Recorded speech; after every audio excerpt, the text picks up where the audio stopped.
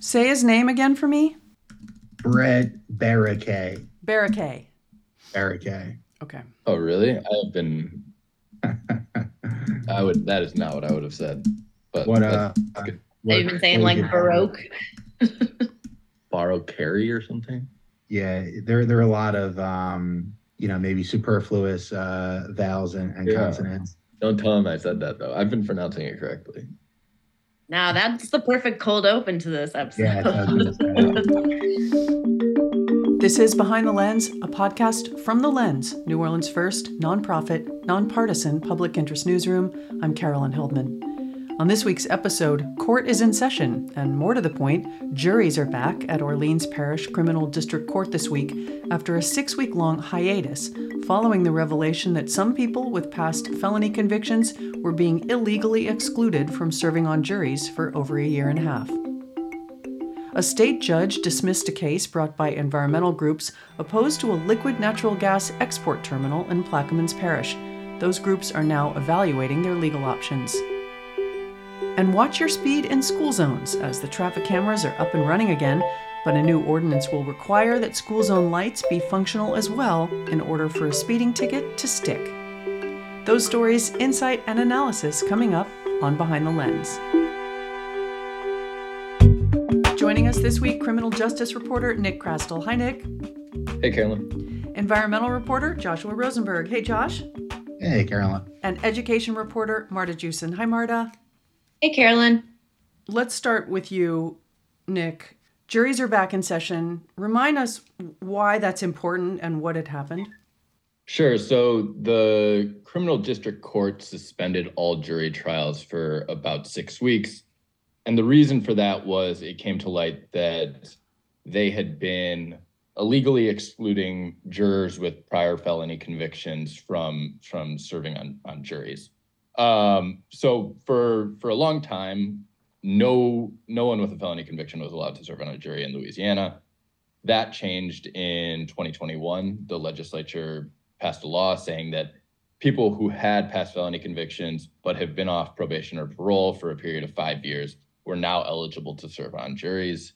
But what we've learned is that just didn't happen in New Orleans. The court did not change its procedures, and it didn't change language on the summonses that they were sending out to get people to come in to serve. So once this was kind of brought up, an advocacy organization wrote a letter to the judges saying, "Hey, we noticed this issue."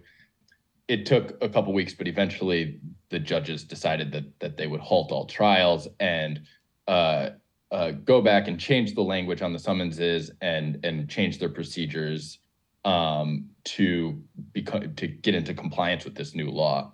What we kind of don't know the extent of still, although we're kind of learning more, is how many people were stricken from the juror rolls altogether because Right. they had a felony conviction.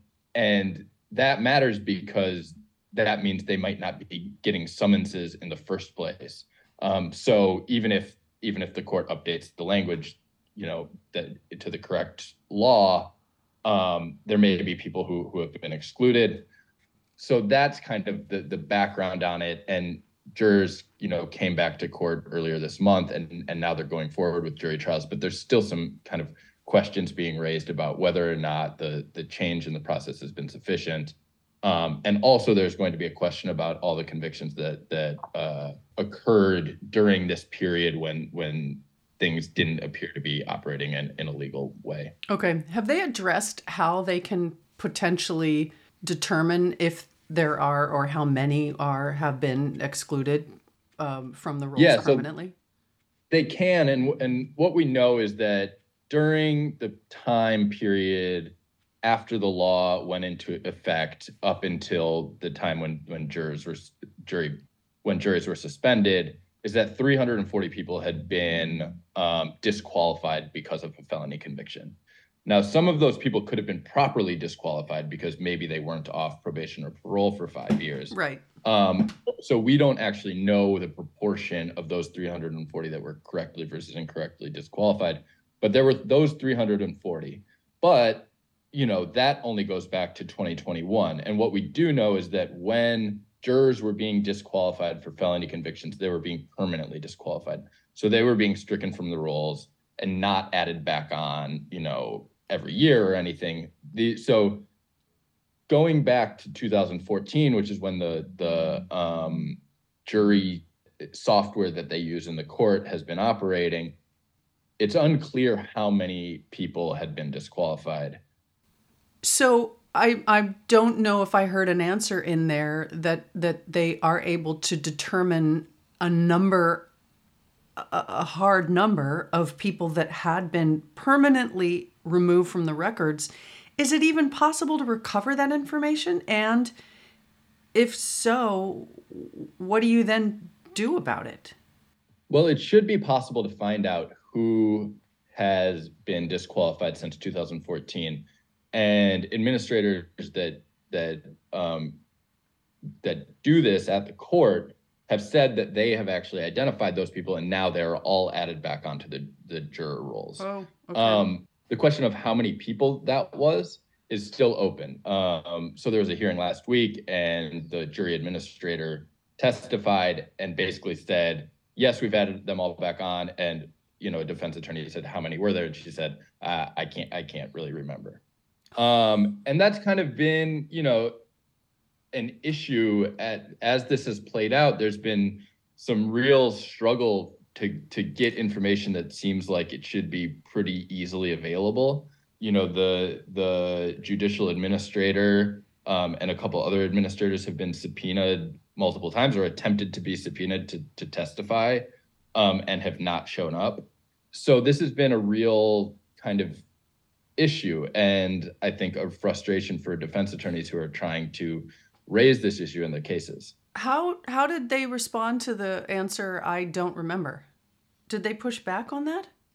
No, I mean, I think there's only so much you can say when someone responds in that way.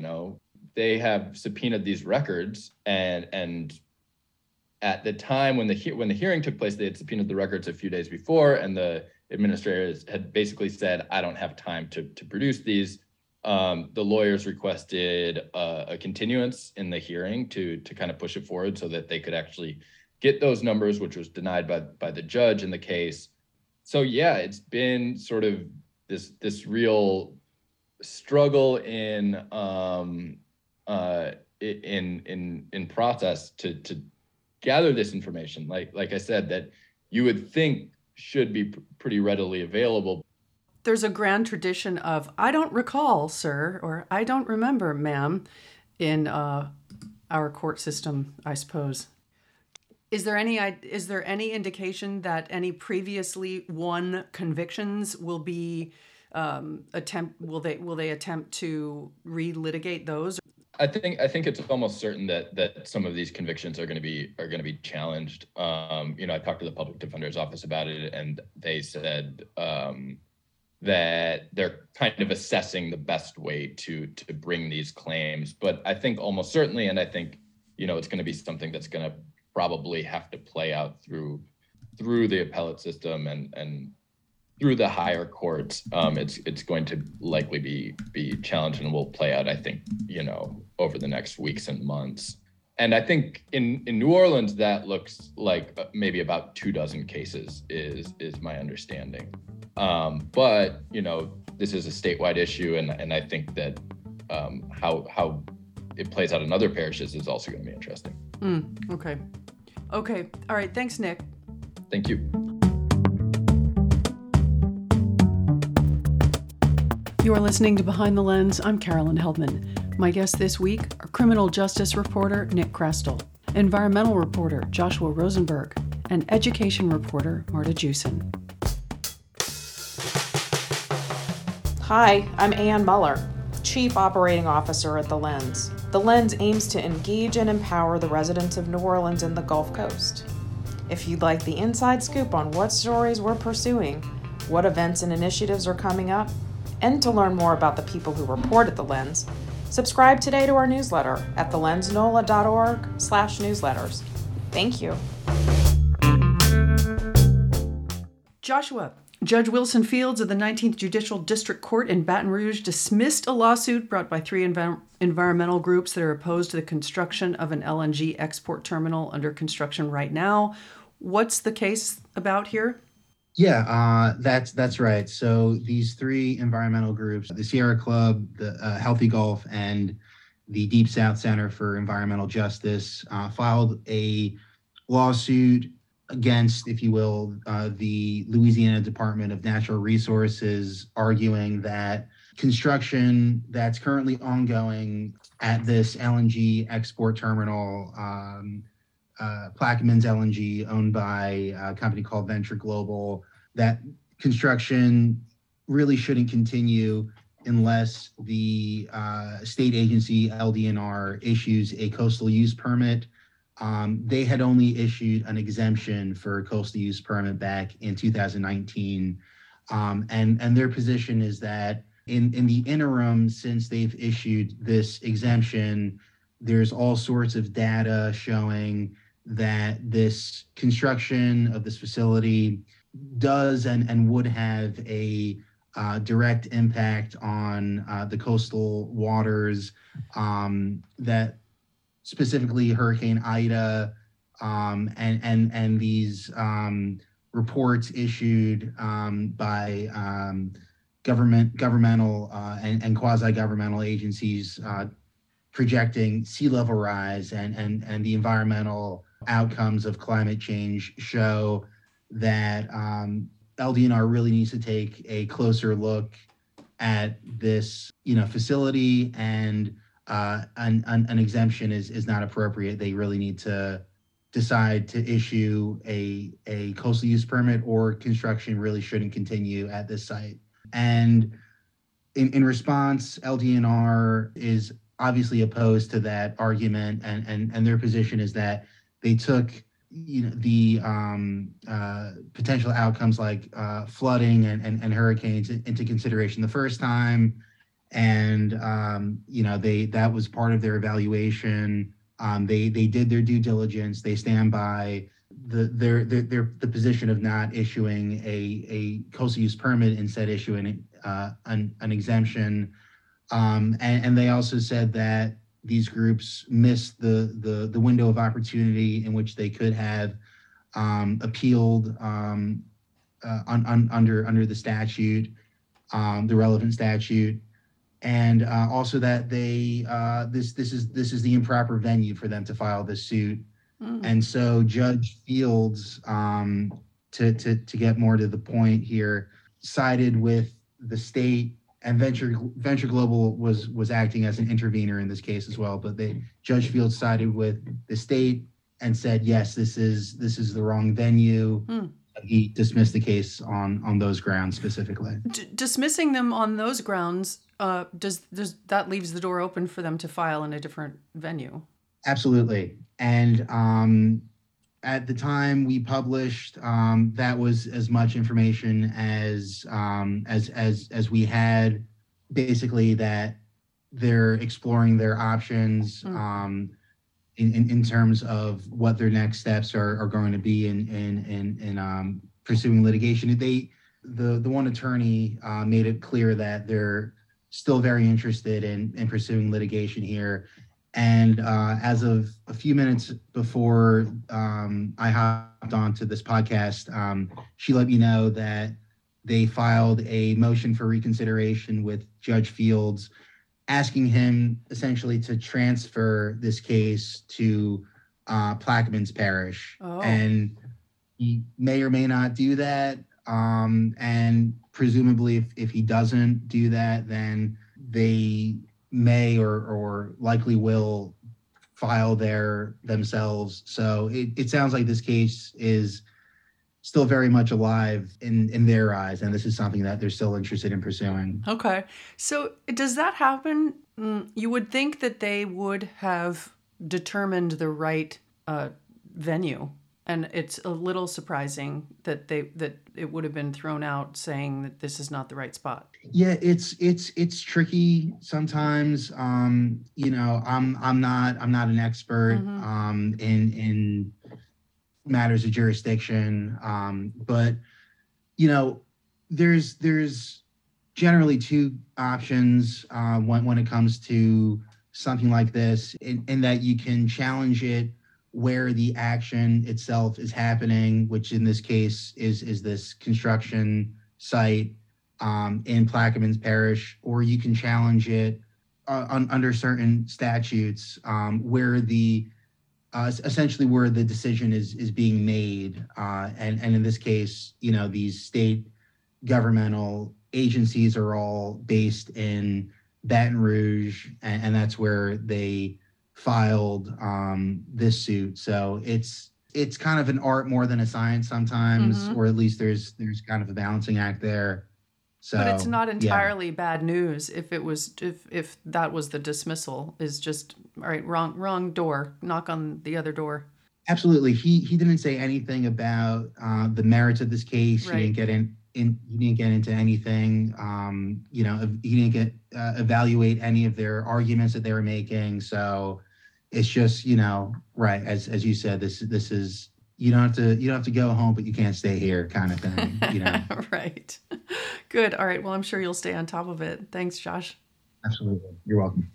Okay, Marta, I love this story. Traffic cameras in school zones have been a little bit of a bugaboo for many years, but City Council introduced some legislation to try to fix those problems. Remind us of what the situation is and what's it been? Yeah, so, we already have kind of a patchwork of a New Orleans school system, right? We have a decentralized school system with charter schools that operate on different unique calendars. And here's one of these centralized functions where we try to have school zone lights that would slow down traffic during school time. Throughout the city, you're required to slow down in the morning and the evening for 2 hours while kids are going to and from school. And basically, these things have worked inconsistently from the time I can remember moving to the city, which at that point in time, there were still ones from, pre-Katrina that were up, where there were no longer schools anymore. So it's just always kind of been this patchwork of what school zones are functioning properly. Is there even a school in that zone? Or, sometimes the lights are working properly, but they're going off in the middle of the summer. Right. Right. So Joe Giarrusso is now attempting to address this problem with legislation. Tell us about that. Yeah, so their amended ordinance, and actually all the other council members done as well, would require that the lights are functioning properly in order to issue a ticket. And so that's kind of finally enshrining in writing something that Mayor Landrieu's chief administrative officer said in 2013, that they had only issued tickets when the lights were functioning properly. But, that was something that was just said in a council hearing and was never really written down or written in policy. And do you think that it, in fact, was happening? I really don't know. Yeah. Okay. All right.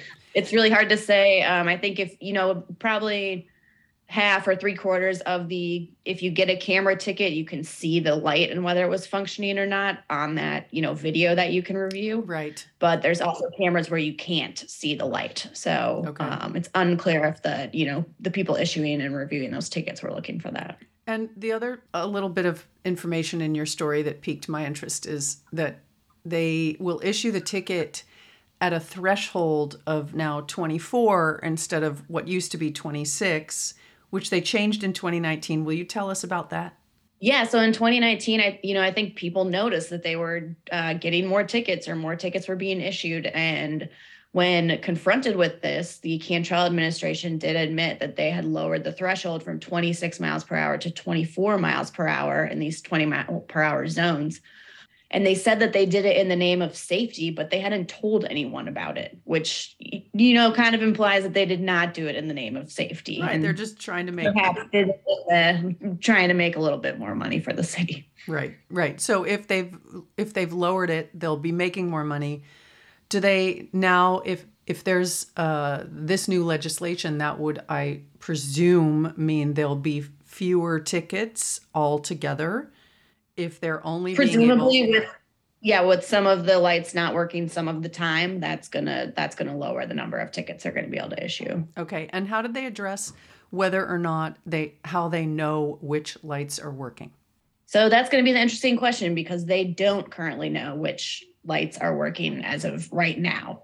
Right now, they know that 13 lights aren't working properly, but that in between of some lights that are not working properly that they don't know about, they don't have this kind of like real-time system to know. So I think that's something that we're going to see play out. And now I'm reminded of many discussions that we had over the years about smart cities, which presumably would have addressed that. Yeah, potentially. I mean, if there's more cameras and more footage out there, that's and more data, we'll see if that gets put into use. Right. Just as an aside, I think it's so interesting that they'll ticket 26 miles an hour in a 20 mile an hour zone. What was the threshold? Now it's 24, but that's a lot higher. What's the threshold for 35? I don't actually know. I'm guessing it's I'm guessing it's above 40, but I'm not sure. I feel like I'd be surprised to see you get one for 39, but. Yeah. Do they have to tell people, the public? Don't actually. When you get a ticket, which I got recently, they show you how fast you were going. No, I know that, but do they have to disclose somewhere at what is the threshold at which they will issue? I don't know if there's any requirement for that. I mean, presumably that's included in like some set of instructions that the ticket reviewer is looking at that would, have a threshold for them to check the boxes to issue a ticket, right? So it's written down somewhere. It's just whether or not when and where they tell the public. So like when they dropped that from 26 to 24 and they didn't tell anyone, and then you can't come out and say it was in the name of safety because you didn't tell anyone to drive slower. Right. Okay.